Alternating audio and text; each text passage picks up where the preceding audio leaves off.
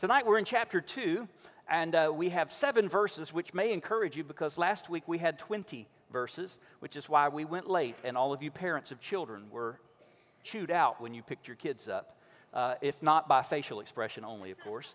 They didn't say anything, but they really meant, the pastor has done this to me, not you.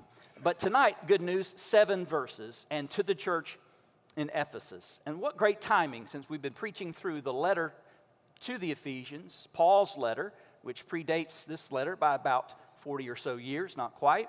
About a generation of folks have come and gone, the parents of the parents, so to speak, the children of the parents, who first read the letter to the Ephesians are now reading the letter to the church in Ephesus, but this time from John. To the angel of the church in Ephesus write, the words of him who holds the 7 stars in his right hand, who walks among the 7 golden lampstands. And we learned last week, this is Jesus who holds the stars, which, depending on your interpretation, angel or messenger, same word. Some have said it's the proclaimer of God's truth to the church, that is the messenger of God to the church, and so bishop or pastor, teacher. But the heart of this is that Jesus holds the church in his right hand, his strong right hand. And he walks among the 7 golden lampstands, and we love this because it reminds us that the 7 lampstands represent the churches, and Jesus walking in the midst of the churches. So he's very much present. In fact, this is the context. Let's begin right here in our exposition. The context, the letter is to the church in the city of Ephesus. At church, I emphasize there, in fact, that's a fill in the blank on your listening guide. There's a church there, and that might be a bit surprising because it's probably not the place where a great many people were eager to go and plant a church. Ephesus was a large and very influential city in Asia Minor in that day and time. There was the Temple of Artemis, one of the 7 wonders of the world. It was incredible. The ruins of it still stand today. And of course, with the Temple of Artemis, or if you're speaking to the Romans, Diana, we have there the fertility cult, which all of that just simply means there's just tons and tons and tons of sexual immorality going on in Ephesus. In other words, this is Las Vegas of Asia Minor. Now, some people would take offense to that, especially my friend who pastors in Las Vegas. But you get the idea. People went to Ephesus like people go to places like Las Vegas. Tons of ungodliness and immorality. Along with that, of course, there's a strong what's called the imperial cult there because of the Roman influence in this province, which means that this is one of those places where temples were built, where people go at least once a year to put a pinch of incense on the altar of Caesar and say, "Hail Caesar." Now, these two are non-competing, you understand, because the Romans didn't really care who else you worshiped as long as you worshiped Caesar. So these two are sort of complementary one to another. They're more than happy for you to go to the temple of Artemis or Diana as long as you make your annual trip by the temple to the Caesar and there praise and give glory to and allegiance to Caesar. Hail Caesar. This is going on, which means now that the Christians who are in Ephesus have all of this pressure on the outside from the sexual immorality, the ungodliness, from the idolatry, and from the imperial cult, which, by the way, if you aren't willing to put that pinch on the altar and say, "Hail Caesar," your life's in jeopardy. But there's a lot more they can do to you than take your life. The first thing they do is take your business or your job. They take your relationships. They take your home. You know what they do? They put a certificate. You get a certificate that says you are in alignment to the imperial cult, and therefore anybody can trade and do business with you. But if you aren't willing to say, "Hail Caesar," you're not going to get much business in the absence of that certificate because nobody wants to deal with you. So that's Ephesus. That's the problem. Paul, by the way, was there for 3 years, you may remember. And it might surprise us there was, in fact, a church there, a thriving church there. Paul was there those 3 years. Then Timothy came along. And then, of course, John himself was there. And a lot of people believe went back there after his time of exile here on the Isle of Patmos. But it's a wonderful church in a terrible place. Which, by the way, you know, light just didn't worth much under a bushel.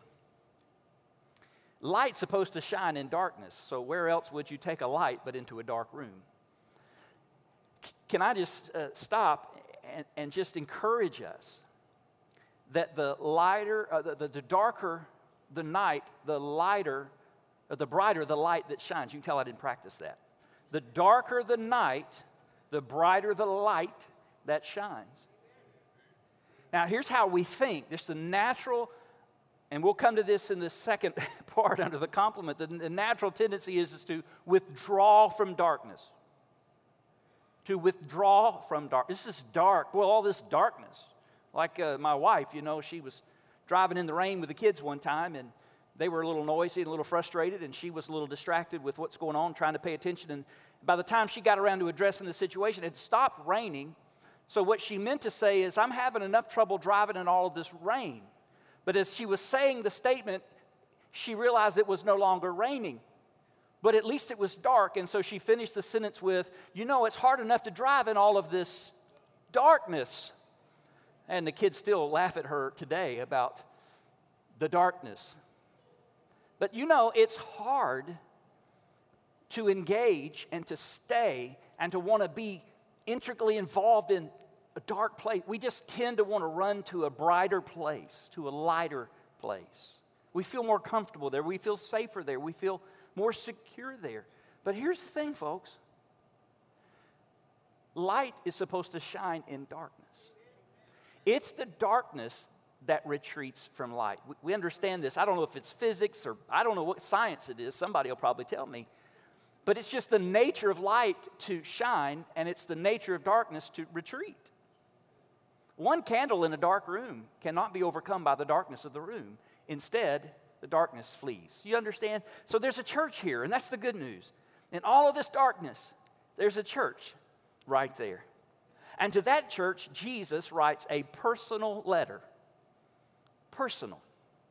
It's personal in the sense that we're reminded that as the Lord of the church, as the head of the body, as the bride, the groom relationship, Jesus is present and aware and in the midst of.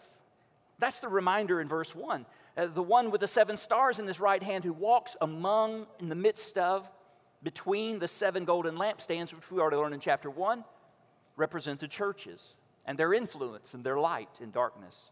So he's there, which means this letter is a personal communication.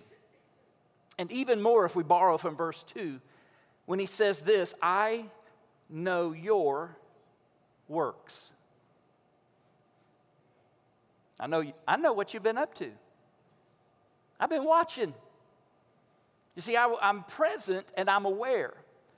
Now, the present and the aware is comforting on the one hand because it's just good to know that because we're his body and we're his church and we're his bride, he is with us. That's his promise, never to leave us, neither forsake us. So we know he's with us, which means we have his comfort, the comfort of his presence. We have his power, the power of his presence. We have his encouragement. We have the ability. We have him. That's good. That's encouraging. That's wonderful.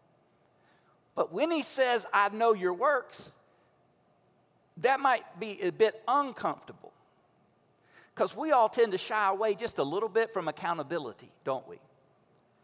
When Jesus says to the church, I know your works, immediately the church says, which work are we referring to? Because there's a lot of works going on around here. Which one are you talking about? Tell me more, and he will. I don't mind getting caught doing the right thing or a good thing. No, I like pop quizzes when I know the answers to the test. I never mind seeing a police car when I'm stopped at a stop sign.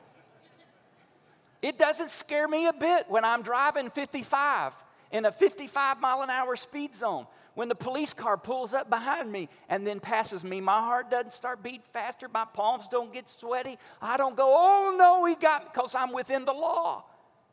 If anything, I want him to look over there at me and give me a thumbs up. Got my seatbelt on, right? Driving the speed limit, got my turn signals, got caught doing a good thing. But when you rolled through that stop sign, and the first thing you did was look around to see if anybody knows your works. When you're going a little too fast and you get that flash of blue light in your rearview mirror, do you know that just that flash and you just immediately just lock onto your rearview mirror and take your foot off the accelerator? Just in case it's you. Because it could be you. Because you're going 65 in the 55-mile-an-hour zone. Or worse, you're going 65 on Louetta, and I know you have because I've seen some of you. It's 40. And when you see that light, suddenly you just have that sense of caughtness, like, oh no. And Jesus says to the church, his body, I'm paying attention here. I'm present, I'm aware, and I know your works. It's a personal letter. Hey, let's come back to this thought before we're done, and let's ask ourselves before we go, what Jesus would write and what Jesus would say if Jesus wrote and said to us, hey, I know. I know your works. Number two, the good news is there were some good things about this church to know. I know your works, verse 2 says, and then he gives them a compliment, which is the form of these letters. There's the encouragement, the commendation, the compliment before the complaint. The compliment is this in verse 2, I know your works. And literally, in the case of Ephesus, the church of Ephesus, is work. I mean, they are a working church. Your toil and your patient endurance, and how you cannot bear with those who are evil, but have tested those who call themselves apostles and are not, and found them to be false. I know you are enduring patiently and bearing up for my name's sake, and you have not grown weary. I know your works. I know how hard you're working. I know all the work you're doing and the difference that you're making. I know. That's good news. Because sometimes, when we do the right thing, we wonder if anybody knows we've been doing the right thing. I mean, we didn't get a trophy for that. We didn't get a certificate or a plaque. Nobody called us up on stage and clapped for us. We didn't get a raise for that. We didn't get a bonus for that. And we're wondering if doing that's worth it because nobody seems to notice or care. Here's the good news. You have never done a single good thing in your life that the Lord hasn't taken note of. I'm telling you right now, you don't have to blow the trumpet every time you do something good. You don't have to tell everybody every time you've done. You don't have to tell anybody when you've done anything good. God knows. God knows. I'm really glad about that. It means that our labor in the Lord, as the Bible tells us, is not in vain. It's not empty. It's not meaningless. Because God is aware of the good that you do. When you extend a hand to help somebody, when you do something kind for someone, when you express or show love to someone, when you show patience to someone, when you forgive someone, anything you do that's good, God knows. Even if nobody else does. And don't you just wish that would be reward enough for us to just keep doing good? God knows. He knows when you've hurt, when you've been hurt. He knows when you've given and others have taken. He knows when you did your best and the other person just didn't seem to appreciate it in the least. And we start thinking, Dean, well, it wasn't even worth it. Next comment in your mind ought to be, good thing the Lord knows. Good thing the Lord keeps good notes and records. Good thing the Lord is my rewarder and the rewarder of my good deeds. You don't have to worry about being unnoticed. God knows. And who knew they had worked so hard? That word toil, oh my goodness, that toil means to work to exhaustion. The church at Ephesus was not a lazy church. It was not a country club kind of church. It wasn't a show up, check a box, and go home kind of place. Those people, they were committed. They were serious. They were dedicated to doing church and being the church. And by the way, I need us to understand this is not an underhanded compliment or a setup for criticism. I learned one time in karate, Jonathan and I, we were doing karate. I know you can't believe it, but I did. And I learned that the rule in teaching martial arts in this particular system is you have to say like 5 good things to say anything of any criticism, right? Well, that ruined it. Because as soon as the first good thing came out of the guy's mouth, you knew you were being set up, and you could just start counting down. Here it comes. Yeah, good effort, good form. Your uniform's clean, way to go. I know you're trying hard. And hey, sure, I'm glad you're here tonight, but you stink. Yeah, this is not that.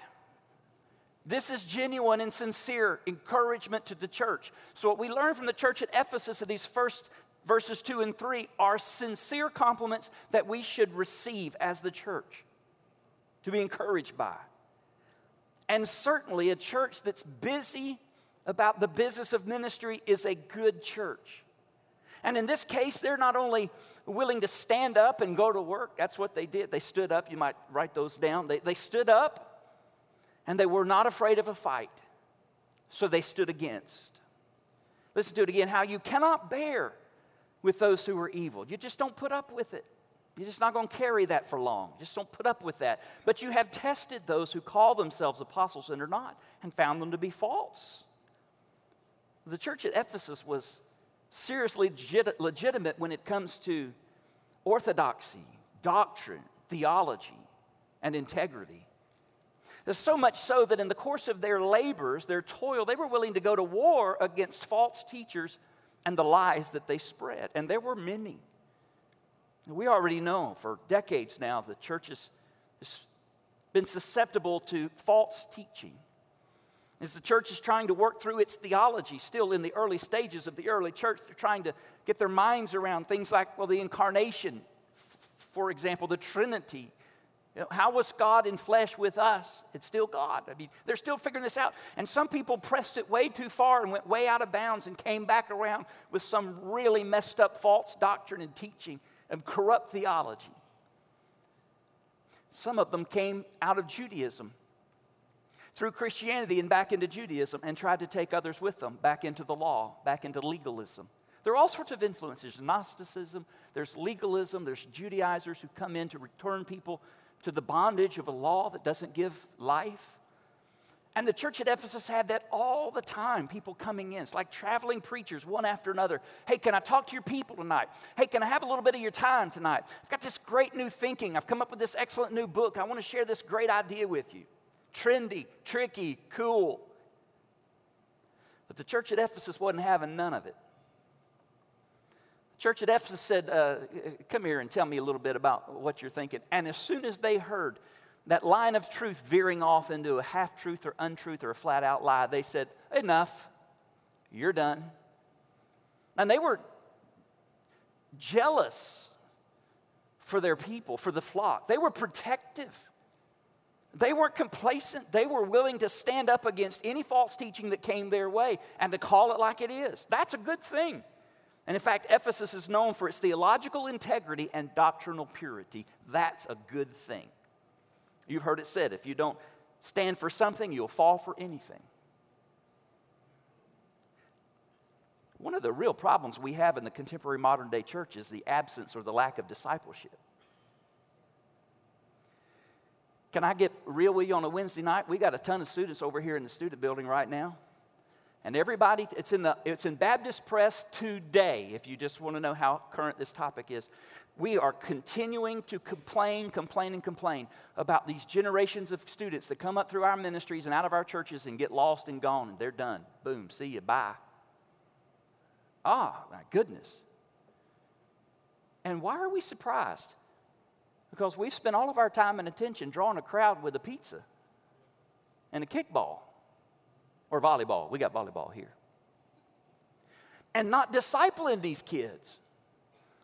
Not teaching them the Word of God. That's what I love about the ministry of Champion Forest Baptist. You know why there are hundreds, not just dozens, not just a few, hundreds of pastors and missionaries and worship leaders and youth ministers and ministers of education. I mean, just about everything you can think of in the area of ministry, there are students who came right up out of this ministry and launched out to serve and to go and to do.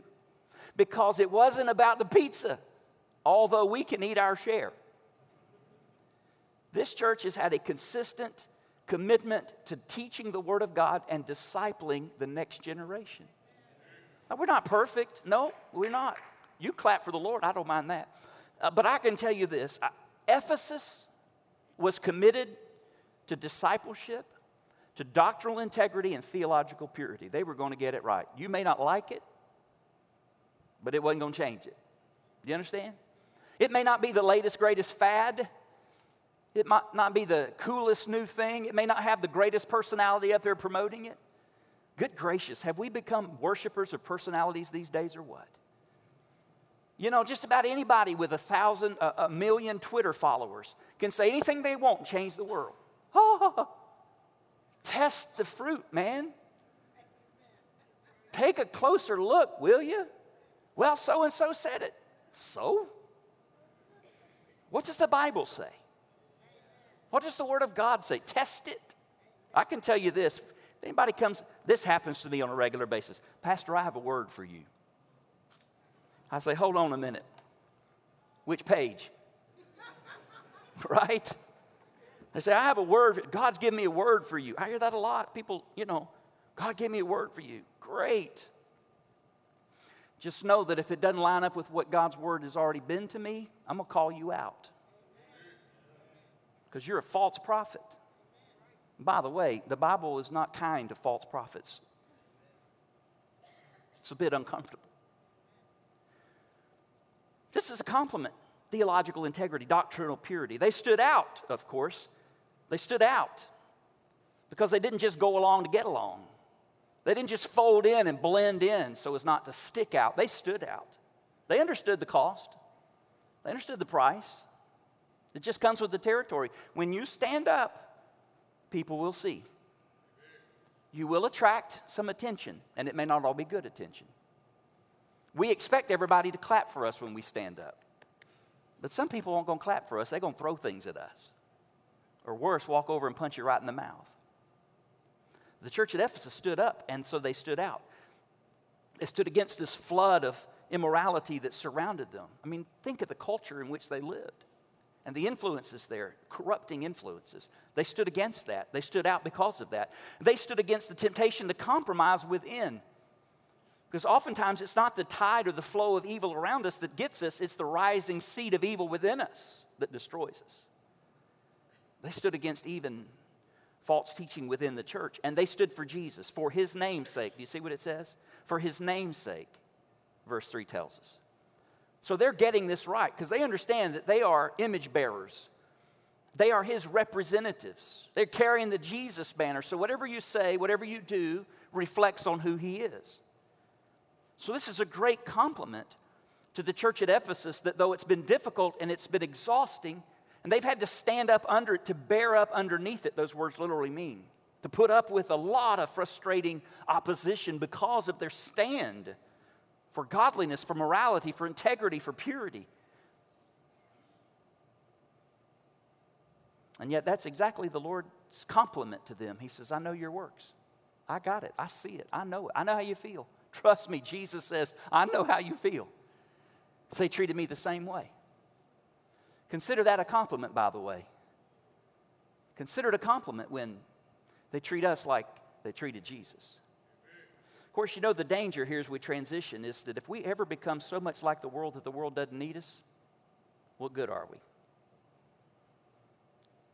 What good are we? If we become so much like the world that the world looks right past us because we look so much like the world. So there's a compliment, and we should aspire to theological integrity and to doctrinal purity. We should walk a straight road. We should know what we believe and believe what we believe with all of our heart and with all of our convictions, and we should resist the temptation to compromise truth. But in the context of the compliment, we find the complaint, as we will in each of these letters. Notice in verse 4, but I have this against you. So I know your works, and there are some good works, but this I have against you. And that is exactly what you do not want to hear the Lord Jesus Christ say to you. I have this against you. I don't ever want the Lord to be against me. But I have to acknowledge that if there's something in me or about me that is taking me in a way that's inconsistent with or contrary to the nature of Christ, then he is against me. He didn't change. I did. I have this against you. that you have abandoned the love you had at first. Some translations say, lost your first love. Abandoned. It means a cessation of, to stop doing, like to walk away from. You've just walked away from. You've lost it. You've left it. It's gone. What happened to it? Jesus says, you've abandoned the love that you had at first. So some people would read this as first love, meaning Jesus and Jesus only. Others would say the kind of love that you had when you first loved. You know what I'm talking about, right? Men? Remember? Puppy love? Remember honeymoon love? Newlywed love? Remember? You lost that, Jesus says. You've left that behind. You've just completely walked off and left that somewhere in your past. You have stopped loving like you loved back then. I'm only saying that to the men because only men, right? This is not about women. This is only about men. You understand though, don't you? I mean, I remember dating Beverly, who by the way is in Orlando right now. If you're wondering if she's not here because I'm talking about her, no, she's visiting her parents after her dad's surgery. But I remember, I hope she's not listening. If you are, darling, I'm so glad you're listening. I'm going to confess something to you. I probably shouldn't, but I'm going to be transparent, and I hope you love me anyway. Beverly and I used to talk on the phone every single night for hours. Seriously, 2-3 hours. Didn't we, Jeff? Every night. I lived in Gainesville. She lived in Winter Garden outside Orlando. We were 100 miles apart. On that phone every night, 2-3 hours. I wasn't watching my watch. I wasn't trying to think of stuff to say.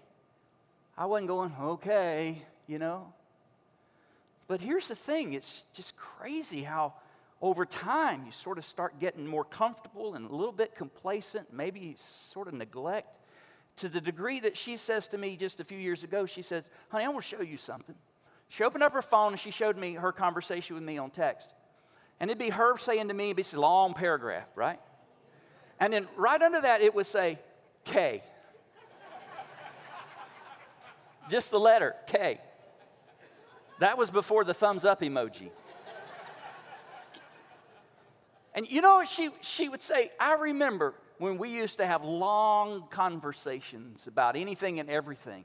And here I am trying to communicate with you the love of my life, and all I get back is K or a question mark. Well, that's shorthand. And it doesn't reflect my love for her, except that it sure does. So, pause. Let me tell you how I solved that problem for a little while. I programmed my phone with auto replies. So all I had to do was press K, and it would say, yes, my dear. If I press question mark, it would say, please tell me more, honey. So that was working great because I was showing like interest and love and giving her my time and attention. She didn't know I was just hitting K, question mark. So, well, when I had to stop doing that is one time when Randy Barnett sent me a question.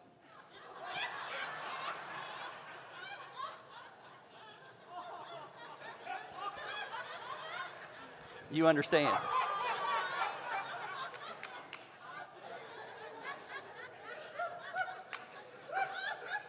It happened.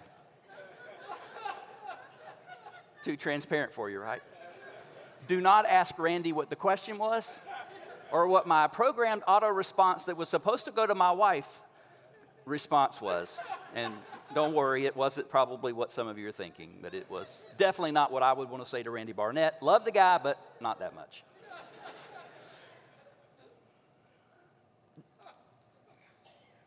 Abandoning the love is really not walking away from a feeling like the song, She's Lost That Loving Feeling. Whoa, whoa, whoa. It's not. It's more than that. Because in this very context, he talks about love doing, right? So in reality, if you think back to that newlywed or early dating or honeymoon kind of love, it probably had something to do with the fact that we were talking on the phone instead of texting. It probably, when you might have a problem with communication is when you start texting each other from the kitchen to the living room. You may have a problem. You know, when you used to go out to a nice restaurant, it wasn't expensive, but it was nice to get out, and you'd sit there across the table from each other and actually have adult conversations with each other. Remember that? Remember when you did that? Huh? Last week, Hank? The other day? Now we don't go out to dinner and have conversation. We sit in front of the TV and have microwave meals. So there's the sense in which we don't have the feeling of love that's been left behind or lost because we've stopped doing the things that you do when you feel that way and in order to feel that way. It's a both and. And that's what's happened here in the church of Ephesus. They've stopped doing love. They've walked off and away, and so their hearts have grown cold. Imagine a campfire. Everybody's been around a campfire. You have some wood there, some fuel for the fire. And what do you have to do through the night? Poke it. You have to stir it. You have to put fuel on it, more wood on it. You have to protect it to keep it burning brightly. If you neglect it, it'll go out. If you walk away from it, it won't burn brightly. It'll go dim, and then it'll go cold. Imagine your relationship to a spouse or a family member or a friend. It's just the fruit of the quality, the intimacy of the relationship is the fruit of what you put into that relationship. Everybody knows that. We all know that. Why is it any different with our relationship to Christ? That if we neglect our relationship to Christ, our hearts are going to grow cold. As surely as we walk away from the campfire into the shadows, we're going to chill off and get cold. We want to come back to the fire to get around the heat. And keep that fire burning brightly. Tend to it. Take care of it. Protect it. Nurture it. Feed it. Fuel it. Whatever we have to do. Stir it. And the Lord says, I know your works, and more than that, I know your heart. Because if you're just looking at somebody's activities and their works, Ephesians pass with flying colors. But the Lord looks on the heart. He doesn't just see what we believe with our head or what we do with our hands. He's looking for how we are in our hearts. He's looking for that love and devotion that's supposed to be the main motivation for everything that we do. And he looks at the church of Ephesus and he says, hey, great job on the labor. But where's the love? Great job on the toil and the effort. But you know, it's a little bit scary that you can be straight as an arrow when it comes to truth and still miss the mark when it comes to love. That is deeply troubling. To be so right, but all wrong. Motives do matter, yes? They do. Motives matter. Because Jesus wants more than our head and our hands. He wants our heart. Let me read for you from 1 Corinthians chapter 13. You know it. You had it at your wedding. Remember? Well, it works in church too. If I speak in the tongues of men and of angels, glory me. But have not love, I am a noisy gong or a clanging cymbal. If I have the prophetic powers, watch me. Understand all mysteries, listen to me in all knowledge. If I have all faith, so as to remove mountains, but have not love, I am nothing. I'm nothing. Motives matter. You can be as religious, as ritualistic, rule-keeping, routine following, dedicated, hardworking, work your head off. Mary had a little lamb that might have been a sheep, except it joined a Baptist church and died for lack of sleep. You can work your fingers to the bone, and what do you get? Bony fingers. Labor without love is loss. Labor without love is loss. As we've said from the book of Ephesians, right? So a couple of generations ago, when Paul wrote the letter to the church at Ephesus called Ephesians, he commended their faith and their love. But something's been lost in a couple of generations, over a few decades. Something's been left behind. They got the doctrine right. They've got the theology straight. But somewhere in here, they've forgotten what's supposed to be under it all, through it all, and over all is just love. And why would that surprise us? But the one thing the Bible tells us God is, that we can be sure of, is this: God is love. He demonstrated his love, and while we were yet sinners, Christ died for us, that kind of love. And then he's commanded love. The lawyer said to Jesus, what's most important? What really matters? Help me not to get off track here. You know, a rule follower and a box checker said to Jesus, in all of this, pick one. And Jesus said, none of that matters if you miss this. Love God with everything you got, and love your neighbor as yourself. And the lawyer said, okay, so which neighbor would we be talking about? And you know how that story of the Good Samaritan unfolds? Anyone and everyone is a neighbor if I can be a neighbor to them. Which means, no exceptions, love them all. Love your family, love your friends, love your next door neighbors, love your enemies, and even love those who persecute you. Why? Because God is love, and love is the best expression of who God is in our life. It's not how hard we work and all that we do. It's not how tired we are at the end of the day. It's how much we've loved throughout the day. And so the correction in verse 5, remember. Remember, therefore, from where you have fallen, because it's a fall. When you fail to love, it's a fall, right? Repent, because failure to love is sin. This is a commandment. To not obey is sin. This is a sin of omission. You say, well, I didn't say anything wrong. I didn't do anything wrong. If you fail to love fully, it's sin. So we repent when we lose or lack love. Love for God and or love for each other. Repent, that means to make up your mind, to change your mind, and to turn around and change of direction as a result. And do the works you did at first. So get it. He doesn't say feel the love you felt at first. He says do the works you did at first. Because as the little train, we know, right? The engine is fact, truth. The coal car is faith. And the caboose is feeling. You cannot pull a train with feelings. It's driven with facts, truth. Faith sustains that. It's true, and I believe it, whether I feel it or not. But don't get me wrong. Sometimes ladies correct me on this. I've had plenty of ladies come up and chastise me for saying that honeymoon love, first love, doesn't last because it's emotional, and emotions come and go, rise and fall. I've had many ladies come up to me, and rightly so, tell me afterwards, Pastor David, the honeymoon's not supposed to end when you get home. I mean, who wants to give up that wonderful, joyous feeling of being in love over time? We're not supposed to give up on that. We're not supposed to walk off from that. We're not supposed to surrender that. We're still supposed to feel that same joy. In fact, more deeply than ever before. Over time, love is built and deepened and developed.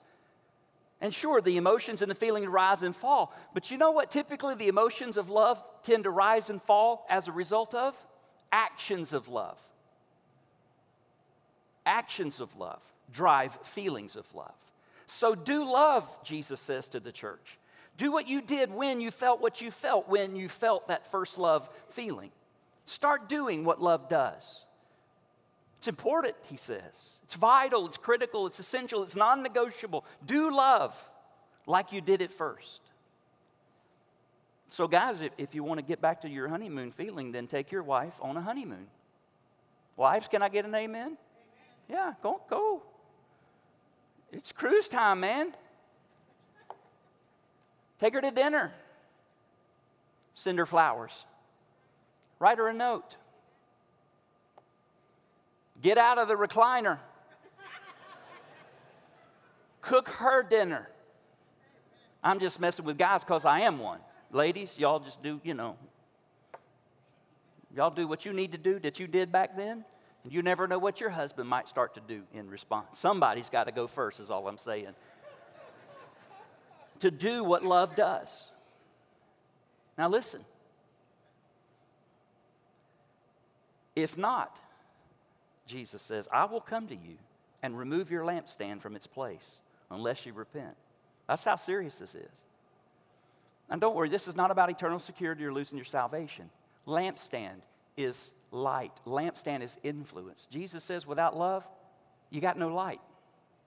That's why he said, by this will all men know that you're my disciples if you have hard work to show for it.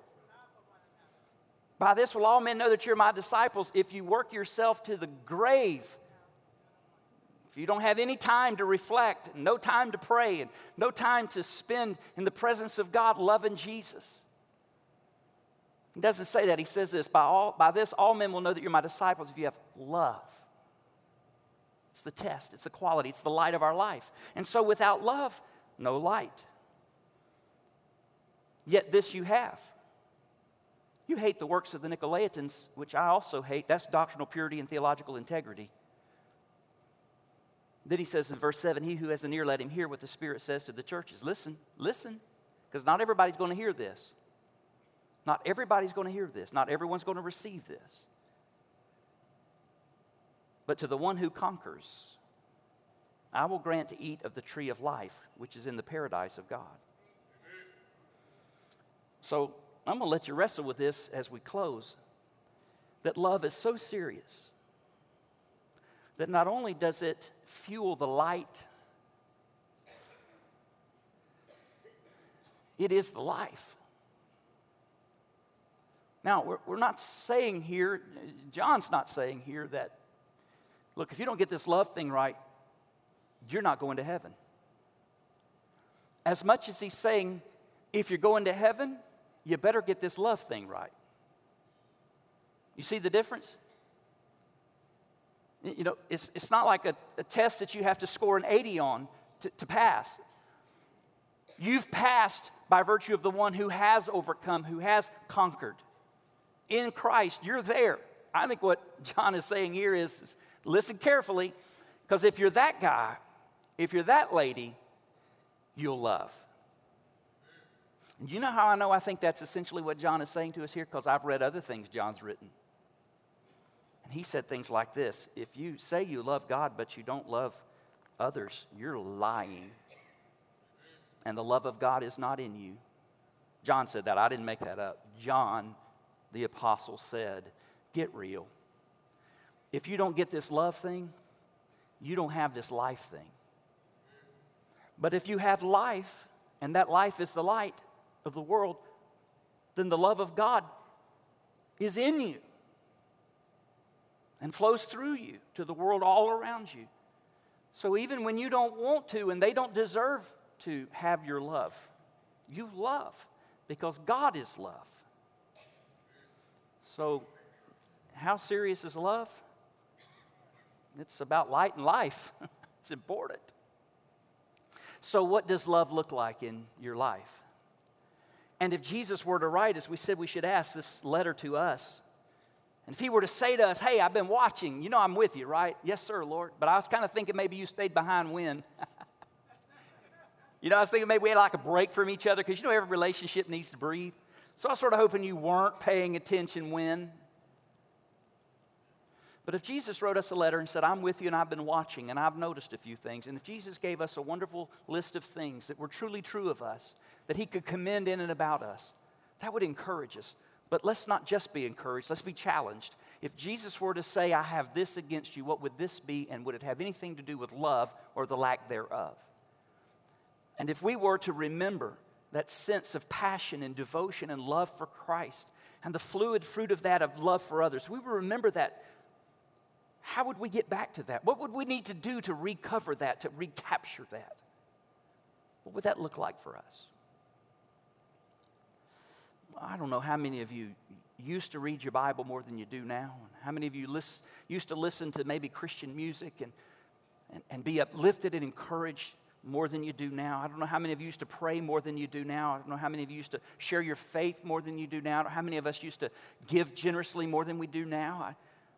I don't know how many of us used to say amen more than we do now. Used to take more notes than we do now. Oh, I'm getting too personal, sorry. I'm just saying, if you could remember and go back to a time and a place when Jesus might have said to you, man, you are red hot. Well, your heart is liquid before me. You are full of love and light and life. If we could go back to that and return to that and recapture that and do now what we did then that resulted in that sense of feeling of love, of joy, of passion.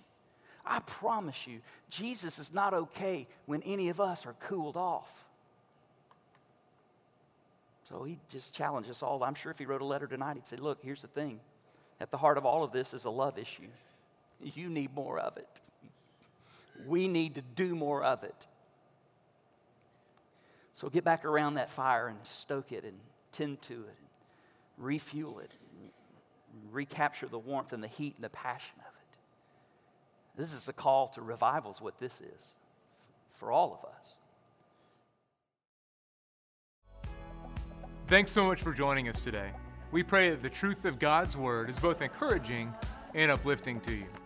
If you'd like more information about our church, service times, or locations, or if you have a question about what you heard today and you want to connect with someone, I want to encourage you to visit us on our website at championforest.org. Have a great day, and God bless.